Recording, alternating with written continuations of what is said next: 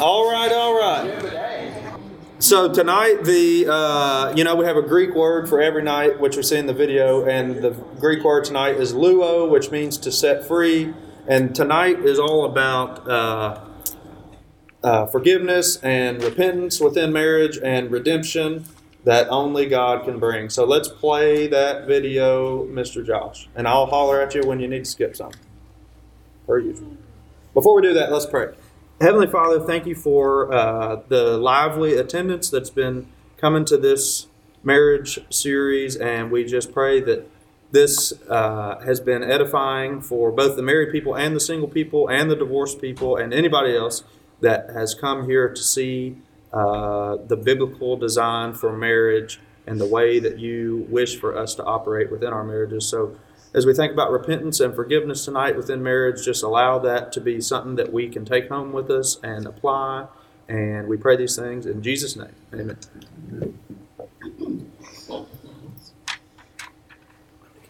Who was the first to fall in love?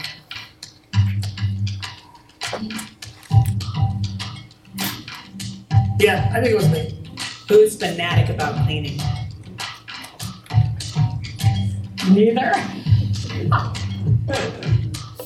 Who needs to get the fight resolved, even if it means staying up all night? Oh, gosh, that's so easy. Who holds a grudge the most? Did you point to me? No, honey, why not? Who is the worst apologizer? Bruh. Let the spirit convict you.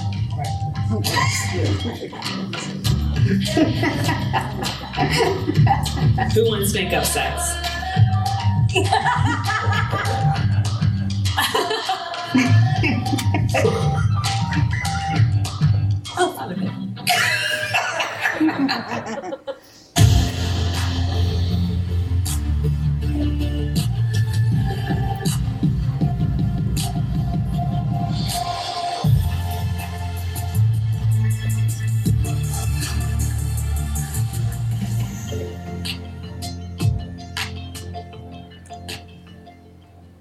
For me, growing up in a household where it was knockout, drag out conversations that led into the next day. And so not realizing how that played into our conflicts, I thought you had to have elongated conversations in order to have resolve versus, you know what, sometimes it's okay to like table it and come back when we're not in our flesh. We let the Holy Spirit activate, right?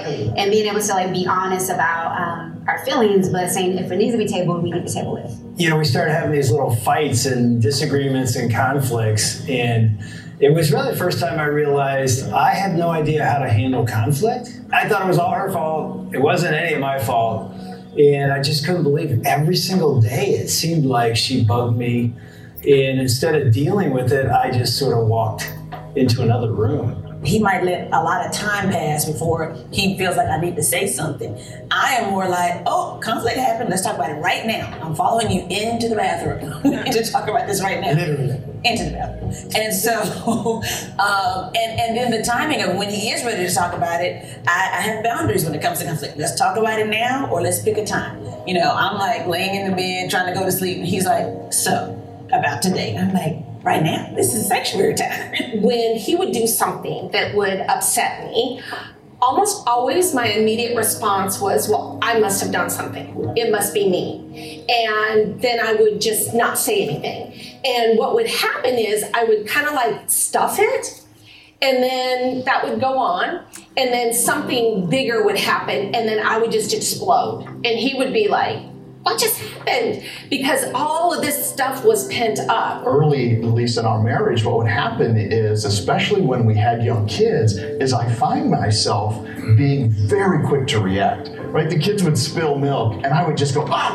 And my first reaction was anger. And I think what I've learned and what took time was, what's the difference between reacting and responding? And I was very quick to react, but I wasn't very good at responding. I remember this one time where we had a fight, we had a conflict. This was early on in our marriage, and it was over, and I thought everything was resolved. Well, I said, fine, you do whatever you want. Yeah, and literally I was like, oh, I guess I can do whatever I want. So I put on my jacket and I was gonna go play basketball with friends, and as I was about to leave our apartment, you were like, if you take one step out, something like that. And I was like, okay, well, maybe our conflict isn't resolved. Growing up, I never thought that someone could love me and be disappointed with me at the same time. I did not think that was a reality.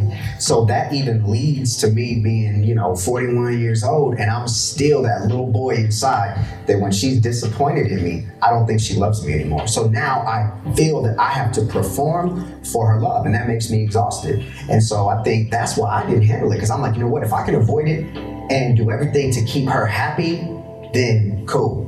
I don't care about myself. I just don't want her mad at me, because she cannot be mad at me and love me at the same time. Yeah, and I think that oftentimes we think that love and conflict can't coexist. And I feel like because we feel like they're just two opposite extremes, but when we've learned to work through the conflict and we see our love grow, we're like, wow, how come we didn't talk about this in the beginning? And I think people often don't conflict well because they don't fight fair.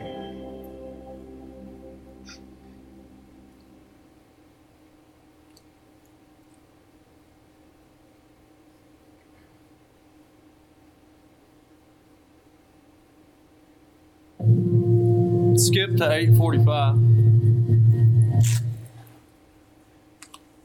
Y'all are welcome. I promise you don't want to watch this. And suffering would produce the greatest act of Keep love. going. 45. Yeah, that'll do it.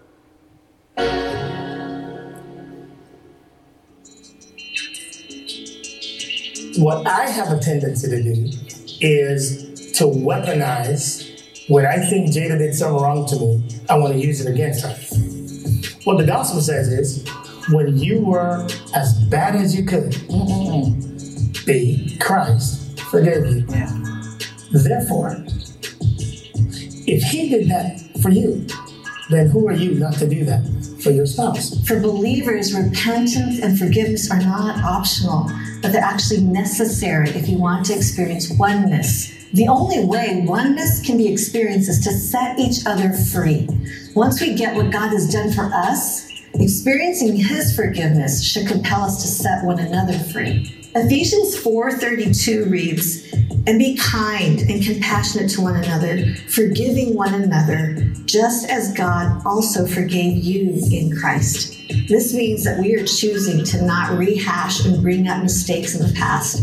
It means that we are learning to live in forgiveness and helping our spouse to walk in freedom. LUO, from the Greek, to loosen, release, forgive, to set free. In marriage, it means I stop punishing my spouse for their sins against me and choose to set them free from what I think they deserve. LUO. This word carries the idea of canceling a debt. That if you were to go into someone that you were trying to pay off a debt for, that they would write out a bill that says paid in full because the debt has been canceled, it's been removed, it's no longer attributed to you. So looking biblically at what forgiveness looks like, we see in the scriptures that we're blessed when God forgives of our sins by embracing Christ as Savior. And what that means is he does not hold us to that debt anymore because the shed blood of Jesus completely wiped out that debt. That gives us the freedom to forgive others because no one who sinned against us will compare to the pain that we have caused God when we sin against him directly. So if he forgave us, that's why the scriptures tell us forgive as Christ has also forgiven you. Forgiveness means to set free. The Greek word can be used for untying knots in a rope. That's what conflict does. It binds us up, and we need something to help break the knots. Colossians 3:12 and 13 reads, "Therefore, as God's chosen ones, holy and dearly loved, put on compassion, kindness, humility, gentleness, and patience, bearing with one another and forgiving one another if anyone has a grievance against another. Just as the Lord has forgiven you, so you also are to forgive one another." And sometimes I need to ask her to forgive me, and not often, but occasionally she'll say, "I'm not ready to yet. I don't think you've truly repented of what you've done wrong."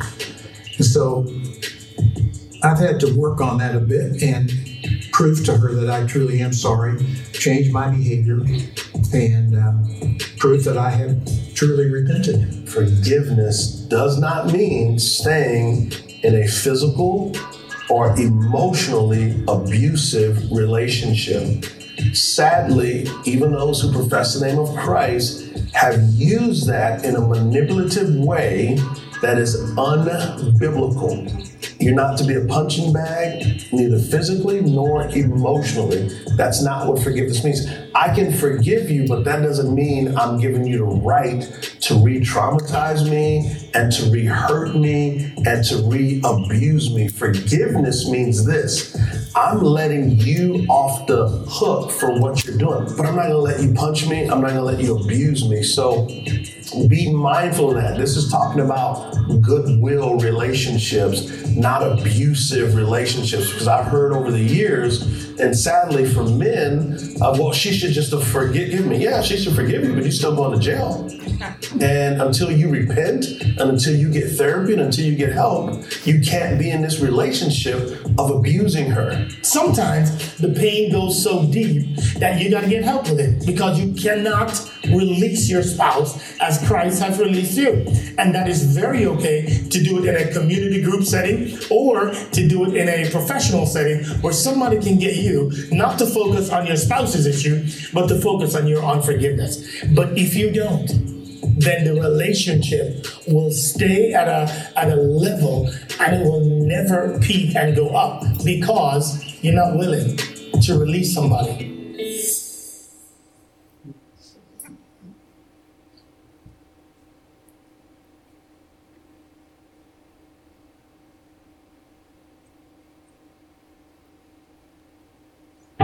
With every conflict in marriage, Darren and I always have a choice to make.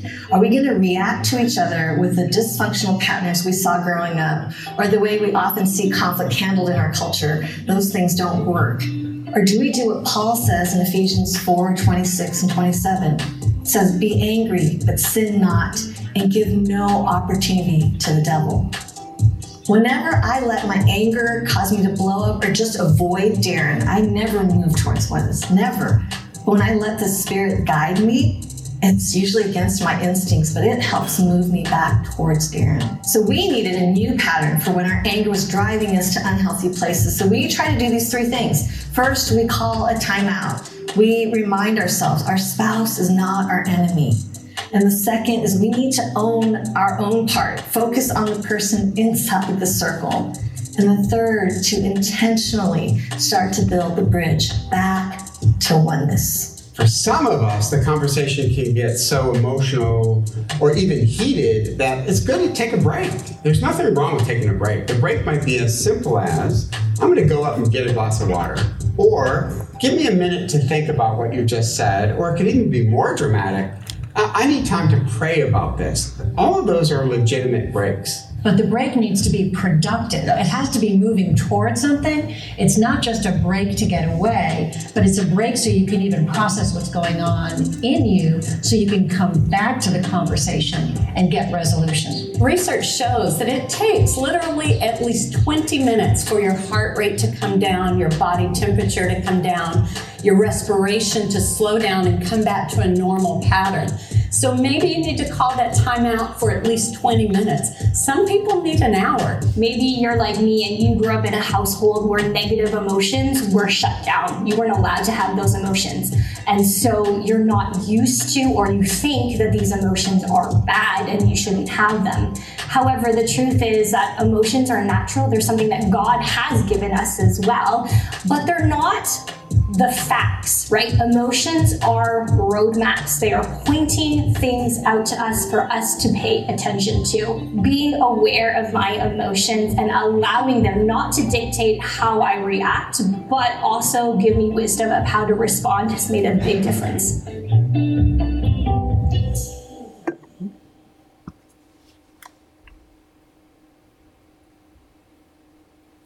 And one thing that happens when you start to find yourself in conflict is you're not alone, right? Every marriage has conflict.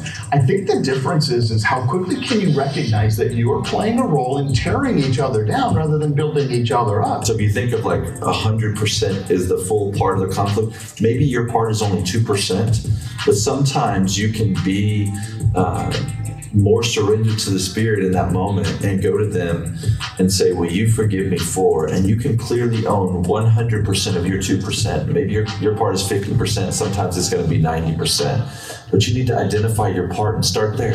Say, here's where I've done wrong. Maybe it's, I just have had bitterness in my heart towards you. I felt really hurt when this happened, and so I responded poorly by, I thought this or I said this.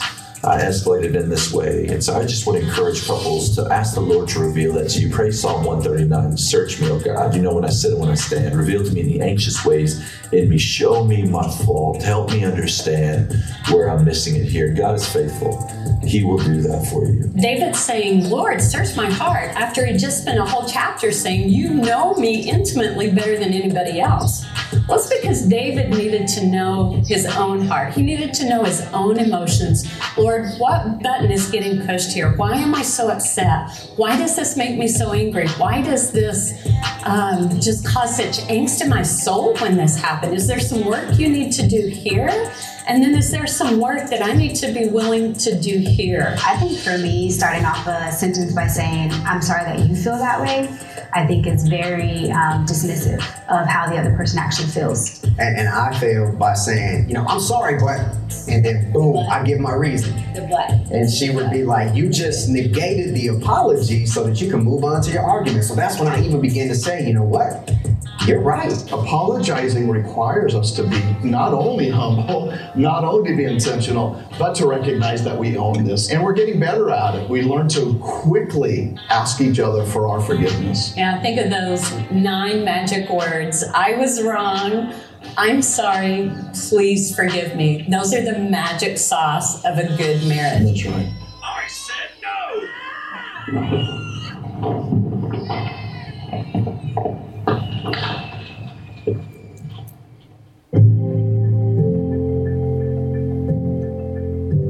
When Star and I first met, we were at a party, and it was one of those movie-style moments where the crowd parted, and I found myself looking at the most beautiful girl in the world. I was crazy about him. I wanted to spend every waking moment with him. We lived a godless lifestyle, so it shouldn't have been a surprise when we found out after 18 months of dating that we were pregnant with our first baby. And so we entered into marriage, and things were good for a while, but I think that all of us know if you've been married for 5 minutes, marriage doesn't fix your problems, it only exposes them. We didn't know how to do conflict well. And Star's method of resolving conflict is she wanted to talk it out. And my method of resolving conflict is I wanted to just stuff it away. I started to yell at my wife in ways that I didn't know was possible for me. And when she didn't respond well to my yelling, I started to get aggressive with her. Hans went on a business trip, and I was out with a bunch of girlfriends, and I was approached by a man, and I became involved in an affair. So I made a decision that I was going to leave. And so Hans came home from his business trip to find me and our 2-year-old daughter with our bags packed. She said, Hans, I've been begging you to go to counseling for X amount of months, and our marriage is not getting any better, and I have to go. I can't live like this any longer. And so I ended up going to marriage counseling reluctantly. And so that really started my about 6-month journey to do everything that I could, with God's help this time, to be the husband that God wanted me to be. And so I decided that I was going to go to counseling for 2 sessions. And at the end of my venting session that went on for quite some time, he looked at me and he said, Star, I need to ask you a question. He said, I need to ask you if you believe that Jesus Christ was raised from the dead. And I said, yeah, I believe that. He said, so let me get this straight. You believe that God can raise a dead man back to life again, but you don't believe that that same God has the power to heal your marriage. I turned to God this much, and I watched him unfold things in our life and in our marriage that I never thought were possible. for whatever reason, God chose to do that miracle in me and do that miracle in her, and it led us to get back together. And we were on the right track, but things were far from good. The process of restoration and reconciliation was just getting started. I suspected that he knew about the affair. However, I just didn't have the courage to confess it. And so there was a night where we were together and I just prayed silently, God, can he just ask me one more time? And I remember looking her in the eye and saying, Star, I need to know. I'm still gonna love you. And in that moment, she told me. It started us on this path of reconciliation. Everything wasn't fixed that night, but that gave us a template for how to work through everything that we experienced.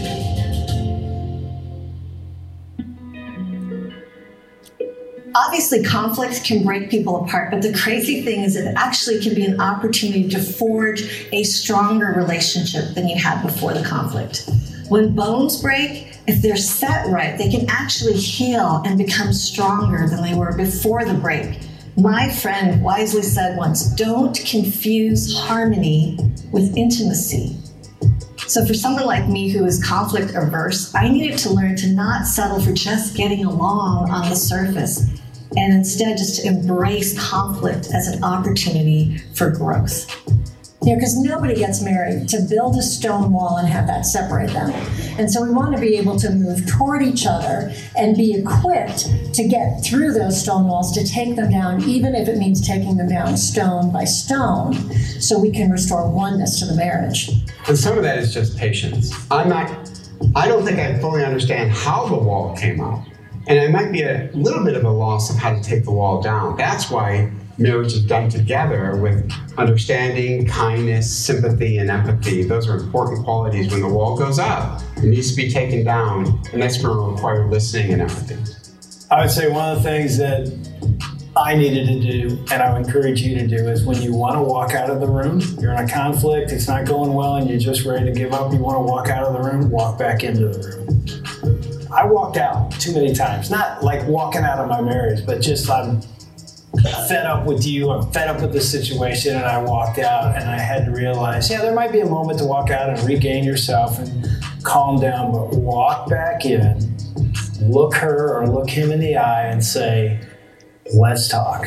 The key to not having a marriage that's filled with regrets is summed up in the word forgiveness. It's a word that we have practiced and practiced and practiced and practiced because we are two sinful people. We are very broken people. And the only way to get past those is to practice the art of forgiveness. And then I would say the final point in how to really build up our marriage has been our ability and our willingness to come to the Lord in prayer, asking the Lord for protection from the enemy. And a verse that comes to mind is Romans 8:6. I love this verse because it says that the flesh controls your mind, it leads to death. But if the Holy Spirit controls your mind, it leads to life and peace. That's awesome. And I just think, Lord, that's what I want in our marriage. That's what I want in my heart and in our relationship. I want to have that life and peace. So I need to ask you to take control of my mind and help me to communicate and interact with Chris in a way that's honoring to you, honoring to Chris, and honoring to myself even.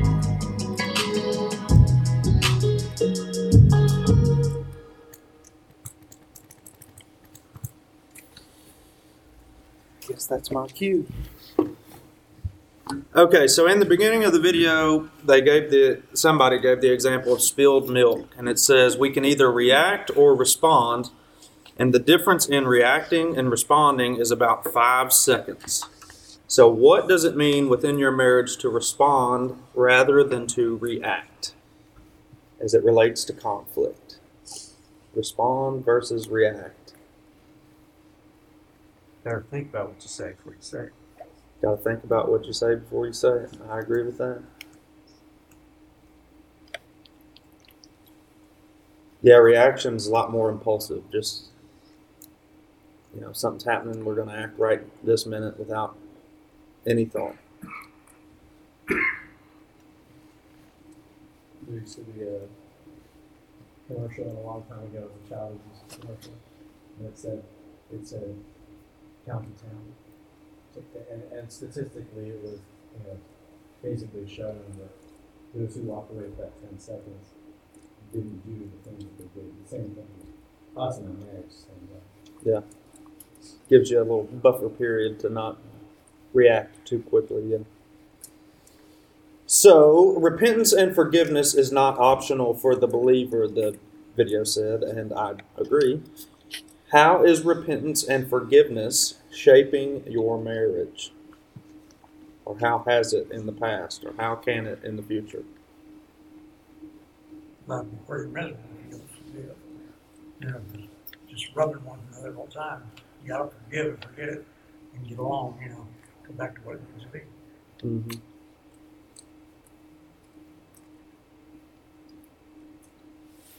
I wonder how that one couple where he said, she said she wasn't ready to forgive him yet and he had to work on it.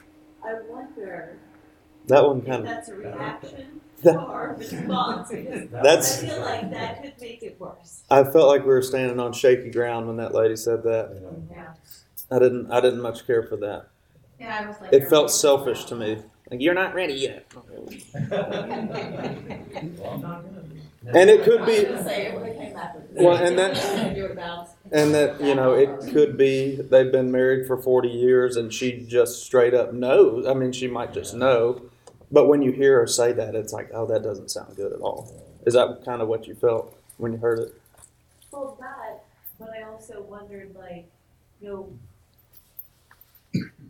in the Bible, men are commanded to love their wives like Christ loved the church, and women to respect your husband. So is it the fact that there was something that she felt like is a repeat offense, and you just repentance means you try as hard as you can not to ever do it again? Is it, I'm sorry, I'm gonna just keep doing it again, I'm sorry, I'm just gonna do it again, kind of thing? Or I don't know, it was just odd. Something off with it, yeah. Let's see here. Anybody else have any responses to how are repentance and forgiveness shaping your marriage? I think something we talked about last week was, or maybe it was the week before, was seeing your spouse as a brother or sister in Christ rather than a husband or wife to be upset with. And that makes, that perspective changes things. That really puts you on the same team. We all understand that in marriage we're on the same team, but we perceive it from the view of brothers and sisters in Christ. We should have even more respect for one another as we think about that language. It's sad that we don't treat our spouse with the same respect that we do strangers. Yeah. We're so much quicker to react with them than we are anybody. Mm-hmm. I think what really changed our marriage was when we stopped, when we would get into a conflict, was reaching back and pulling out the... Bringing up the history. Yeah. Once we really started truly forgiving. Yeah.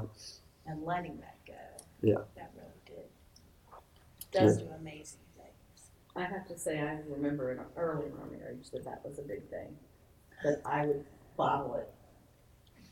And I would hold it in. And then I would low, and he was like, what in the world just happened? I mean, I brought up things that might have been, while we were dating, and we were been married for 10 years or whatever. So it really, that's not good. And I remember when we were 12 skipping rocks on that lake.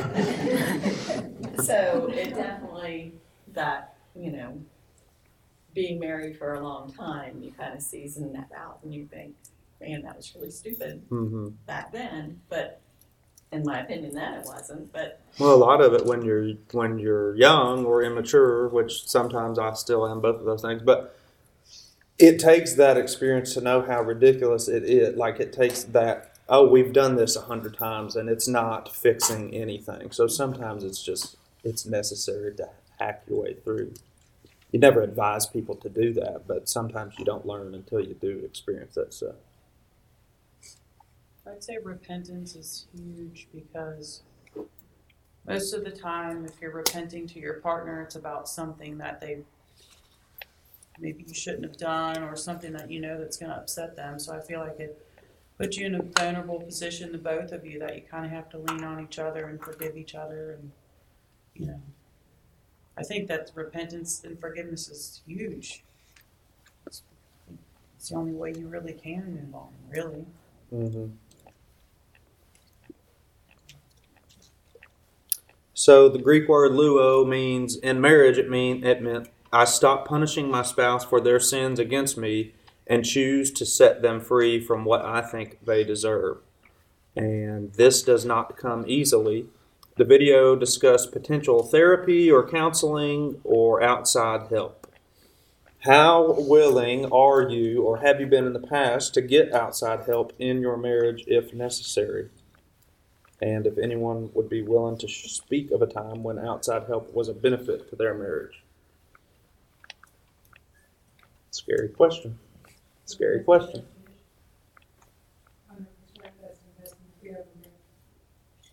Getting help from somebody. Yeah.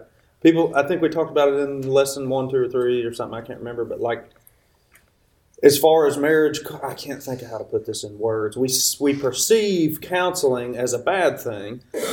But if you really want to cultivate your situation, why would you perceive getting help as a negative? Like, oh, there's a stigma to get counseling, especially marriage counseling. Is something wrong with our marriage? Yeah, there's something wrong with your marriage. Two sinful people living together for life. It's a big time problem. It's not something that's easy. So years back, it was always drilled into your head. You keep your business within your own 4 walls. You don't go out and talk about it with anybody else. And, you figure it out yourself, or if it doesn't figure it out, you just roll on with it and deal with it if it ever pops back up. Years back, I guess it was a thing of weakness that if you went outside your 4 walls of your family. So can I ask for? You don't have to share, and please don't share specifics or anything. But how were you able? What about the getting help from the outside helped? Did it just help bring up more questions that you two couldn't get to together, or? So we got married young. I was 18 and he was 24. So we were both still very immature, and had a baby shortly after, 3 years, I guess, after. So then that adds a lot of stress. I did nursing school with an infant, which is Stressful. Yeah, not a good idea. Had to work, still through most of nursing school, which was hard by itself. Plus, I was basically felt like a single parent, and there was so much resentment that had built up from both of us, not just me. Because I focused all my attention on our son instead of him, and it's easy to bring. And so when I finally got to a place where all the stress had kind of settled, I was looking around and I'm like, if I'm a single mom, then I'm just going to be a single. Like, I don't have to be married to you anymore. I don't need your income. I don't need you. Which is a terrible thing to say, but I was just so tired at that point, and I've been asking for. I asked for a long time, because I think, at least in our situation, maybe I was picking it up, or I felt it more than he did. He was just like, hey, no, along, it's fine. Yeah, we just zombie right on through. Yeah, everything's fine. Everything's fine. Right. and that's, it just hit a point where I was like, I had a realization, like, this is not satisfying. And I was like, I'm leaving. I'm not doing this anymore. And he was like, therapy, let's go. Like, let's do it. And my only regret is we didn't do it sooner, because in therapy, he said a few times, oh, he's ganged up on me. Like, that was never the intention. It was because I have a lot of faults, and I put him through on her. So I'm definitely not, an innocent bystander, but it was just so many things that we had never dealt with. Like, my own mental health was a huge problem, and then that caused even more problems in the marriage. And the therapist that we saw, she she would let us get things out, and then she would just kind of say, like, what do you want from us, basically? And we just had to kind of figure it out together. And we had been to the point where we were so complacent in our marriage that we didn't have date days. Like, we were young, dumb, broke, with a kid. Like, that just wasn't a thing. And so we started turning our therapy nights, as lame as this sounds, into date nights. Well, it doesn't sound lame because it sounds like it worked. No, it's our date night. So we would go to dinner, usually nothing fancy, just a lot of times it was Joe Ellis chicken, because that was a treat for us to be on that side of town. And then, or maybe we would have graders, we would go to therapy, and we would just spend that probably 3 hours a night, like once a week, or then, got less and less. But we would just spend that time and just focus on each other and try to remember the reasons why we fell and why we got married as we worked through the hard things. And things, I recommend therapy to everybody. Like, I think I'm a nurse, so I don't apologize. I have different training, but I just think it's helpful for you to understand where you're starting from and where you're coming from, because whether we need to or not, we all bring our own baggage in every relationship, whether it's marriage or friendships. And if you don't realize what you're carrying around and what you're contributing, something makes it harder. So I had a lot of my own work to do, and then we were able to work together. But I mean, we're 20 years in June, so, and that was 10-ish years ago. Still here, still fighting. I like to just clap for that. Well, being vulnerable like that and saying, "Hey, look, that's what church life is about." Like, hey, yeah, we're broken. We weren't doing things well, and we got help. And look how God pulls you through when you just stop and say, "I don't know everything, and I need help." So, thank you for sharing that. Sorry, I hope that didn't feel like I put you on the spot. No, I honestly hope nobody in here needed to hear that, but if there is somebody or if they know somebody, it was the best decision. It was an investment, really. Yeah.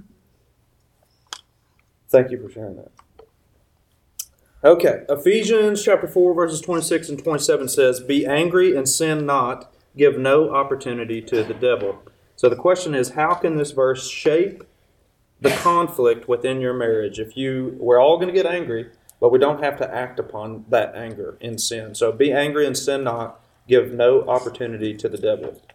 How can this shape conflict within your marriage?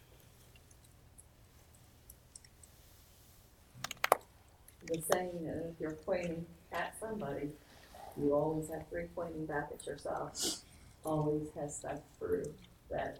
If I'm busy pointing at him, I got 3 pointing at me, so I'm 3 times further behind him. Mm-hmm. So I kind of use that as a life rule always, that you put.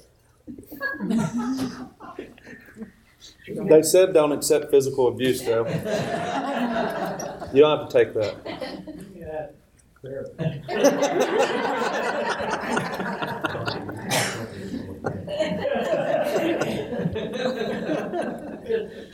Oh dear. Does it get out of hand in a hurry? Yeah, I don't know. How does that go in my life? Be angry and sin not, give no opportunity to the devil.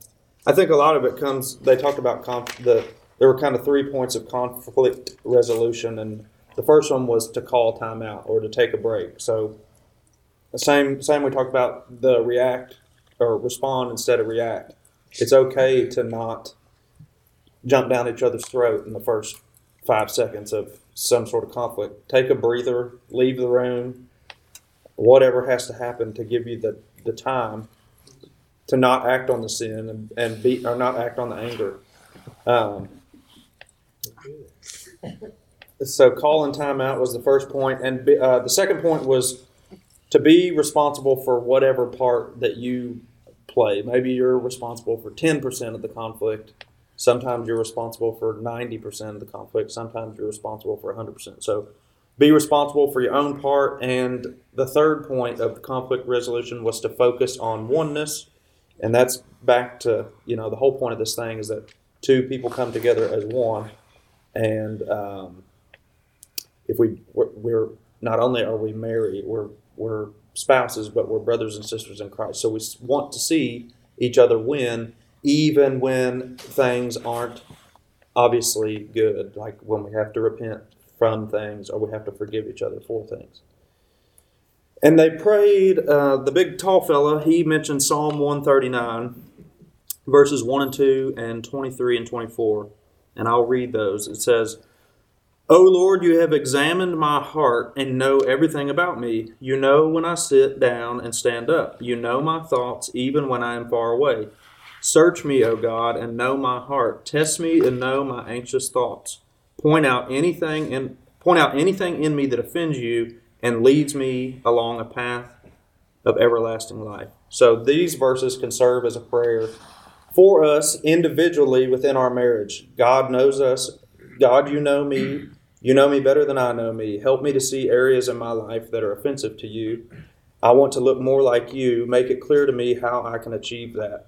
And if we have the Holy Spirit living in us, it's not, and I hope many people can attest to this, when we're in the wrong, it's even as stubborn as we are, it's really not hard to see that we're in the wrong. And even when I don't admit it and we're bickering about something, I know most often, 97% of the time, I know I'm in the wrong and I just don't have the energy to deal with it at the moment, So, and that's where, if I know I'm in the wrong, and that's where the patience of her comes into play. I know I'm wrong. I'm tired. We're not going to figure this out right now. So if we can work together instead of against each other, if she shows patience when I'm dealing with my own wretchedness, hopefully tomorrow we'll get it figured out. But we've definitely learned not to chase each other. We don't have to stay up all night arguing about something because we know we're still going to be married tomorrow. But we don't put it away for weeks and weeks and weeks. But we've done a lot better job of not acting immediately, but also just giving each other time to breathe and figure it out, figure things out. To where they said the break is not for you to be sitting there being like, look at me, you did that to me. It's to be working for solution. Yeah. So that would not be giving room for the devil. Mm-hmm. You're actually focusing on working toward resolution and focusing on how bad you were. Yeah. Yeah. The story at the end, I've got a little journal entry here that I want to read you all that I just wrote today. But the story at the end of the video reminds me of Heather and I. We dated for a year. We were engaged for a year and got married. We jumped the gun and had a baby 7 months. I asked Heather for her permission to share all this also before y'all judge. Well, oh my gosh, we shouldn't be reading all this. So we jumped the gun and had a baby 7 months into our marriage. Early on was hard, just like that couple explained. There were many good times, but there were many hard times. We were not good with conflict. Finally, after about 5 years of marriage, we both leaned into our relationship with Jesus. We even did this wrong now that I look back, or I will say that I approached this wrong. I was doing things on my own as it related to my relationship with Christ and sort of left her out of it. Mainly because I was so lost I didn't know how to include her in this. But some time passed and we united together in our walk with Jesus. When we united together with Christ, we went through a time of refinement. It was a time of truth-telling and forgiveness. It wasn't an easy time, but it was a time when God revealed our brokenness to us both, and He showed us His power to heal us from all of our sin and poor decision-making. As we think about Psalm 139, verse 24, which I read a moment ago, it says, "Point out anything in me that offends you and lead me along the path of everlasting life." God did that in our marriage. He pointed out that the way we were doing things were offensive to Him. He convicted us both individually of certain things, and He redeemed our marriage. Through this God-given redemption, we were able to forgive one another patiently and properly. We were given the ability to tell the truth to one another properly, and I believe our marriage is no longer offensive to God, but fully glorifies Him. I share all of this as a story of hope and a testimony to God's faithfulness. Not only did God bring us each, I can't read my own handwriting, and I can't make sense of it. Not only did God bring each of us from death to life, He brought our marriage from death to life. Without the faithfulness of God to point out, okay, I've messed up. I'm not going to read that part. Sorry. So, as we think about Psalm 139, we weren't even praying that, I don't think, specifically at the time. God, please point out what's offensive.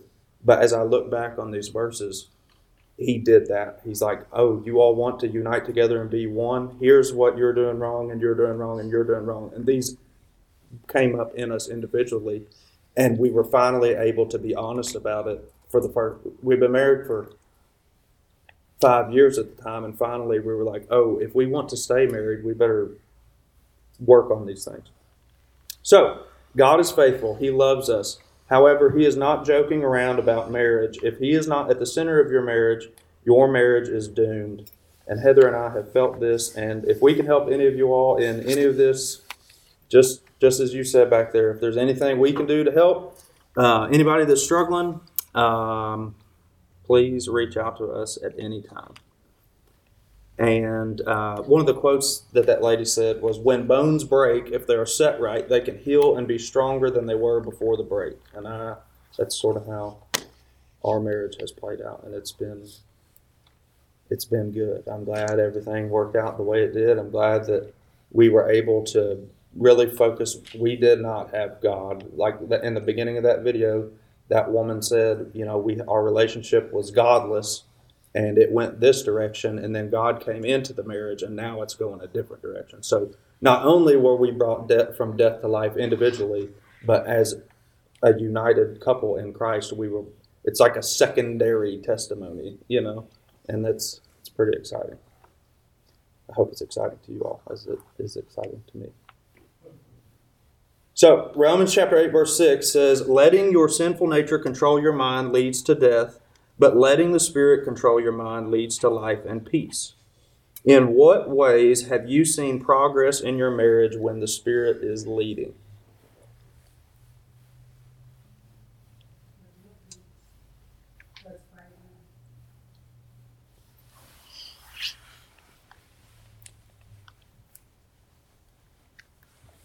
It gets less obvious the things that were offensive to you before, and now it's offensive spiritually.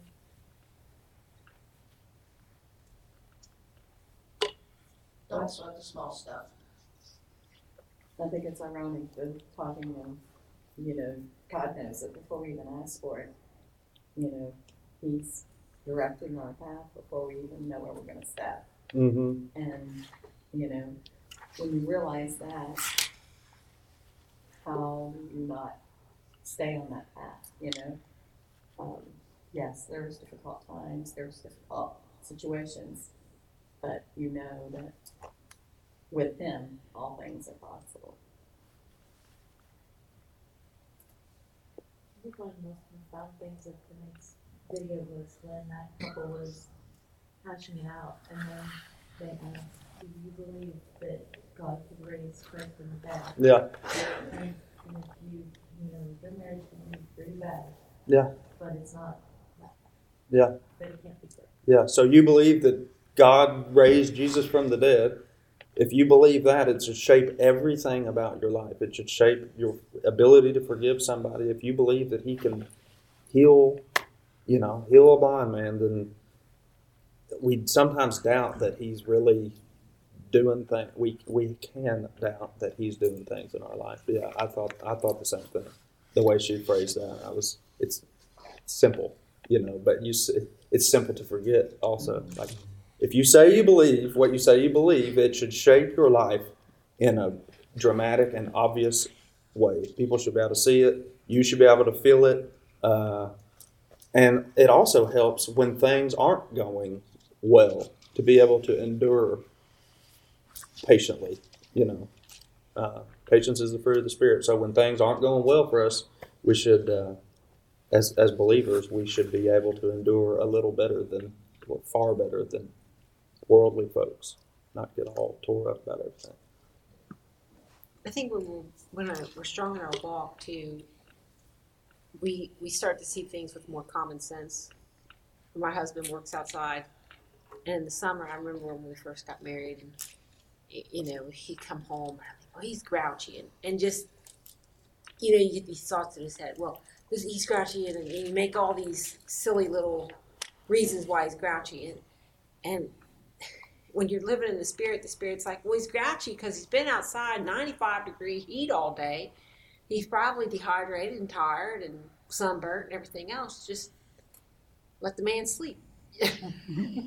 but I believe the evil one wants us to not have that sense of just sometimes life. It's not relationship. It's just life. Mm-hmm. And I think when we're living in the Spirit, it helps reveal things to us that are like, just be patient. Just give the man a glass of water and step away for a few minutes, Yeah. I had a thought and it left my mind. Oh, we treat each other that way. How come you're grumpy and not treating me the way I want to be treated? When this whole study has been, we shouldn't seek to be treated a certain way by our spouse. How much better would our marriages be if we both, every single day, served each other the way that we're supposed to? And if we did that at the same intensity, I'm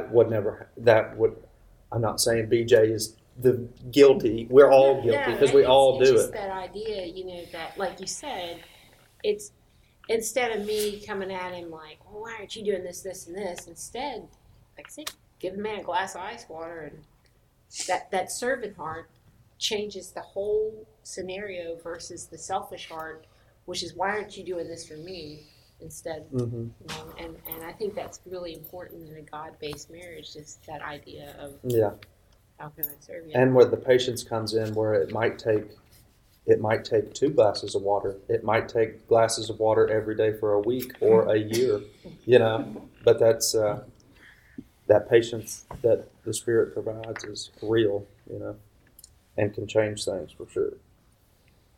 I'm all out of questions, but my last note says next week we're talking about sex, so invite all your friends.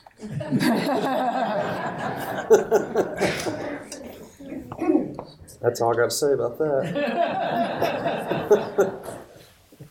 I only watched like the first 2 minutes of the video, and they mentioned sex a whole bunch, so I thought, they must be talking about sex next week, huh? So hopefully that'll be entertaining. What did they said something? They said something about makeup sex in the intro. I thought, oh gosh, they're gonna fire me. Sex is part of it, so we'll talk about it. Have a good time with it. Does anybody else have anything to share? Anything insightful from tonight? I enjoyed it. I especially enjoyed you being vulnerable and sharing what you shared. That is very helpful, so thank you for that. Miss Morgan, congratulations being baptized. So, that was exciting. Now you're here sitting in the front row, just ready to learn more. Last week she said, I already know everything I need to know about marriage. I did not say that. What did you say? I said, I think I know everything about Grant and I can win the newlywed game. Oh, yeah. See, that's my man ears. I hear what I want to hear. Pretty much. I'm glad you're aware, though. Yeah, see. God's doing a miraculous work in my life. Okay. All right. Who am I going to pick on to pray us out of here? Dale, would you pray us out of here, please? Yeah. Heavenly Father, Lord, we thank you for this day, for this opportunity we have to come to thy house and to participate in this study about marriage. We thank you, Lord, that if we follow your commandments and have our marriage following through your word and the way you guide and direct us, that you will bless us and just help us as couples to always have God number one and us below you. And Lord, we just ask that you meet each need. We have a lot of folks on the prayer list and needs, and we ask that you would meet each need according to your will. Forgive us, Lord, where we fail you, and we thank you for sending your Son Jesus to die on the cross for our sins. And all these things I ask in his name. Amen. Amen. Thank you, Dale.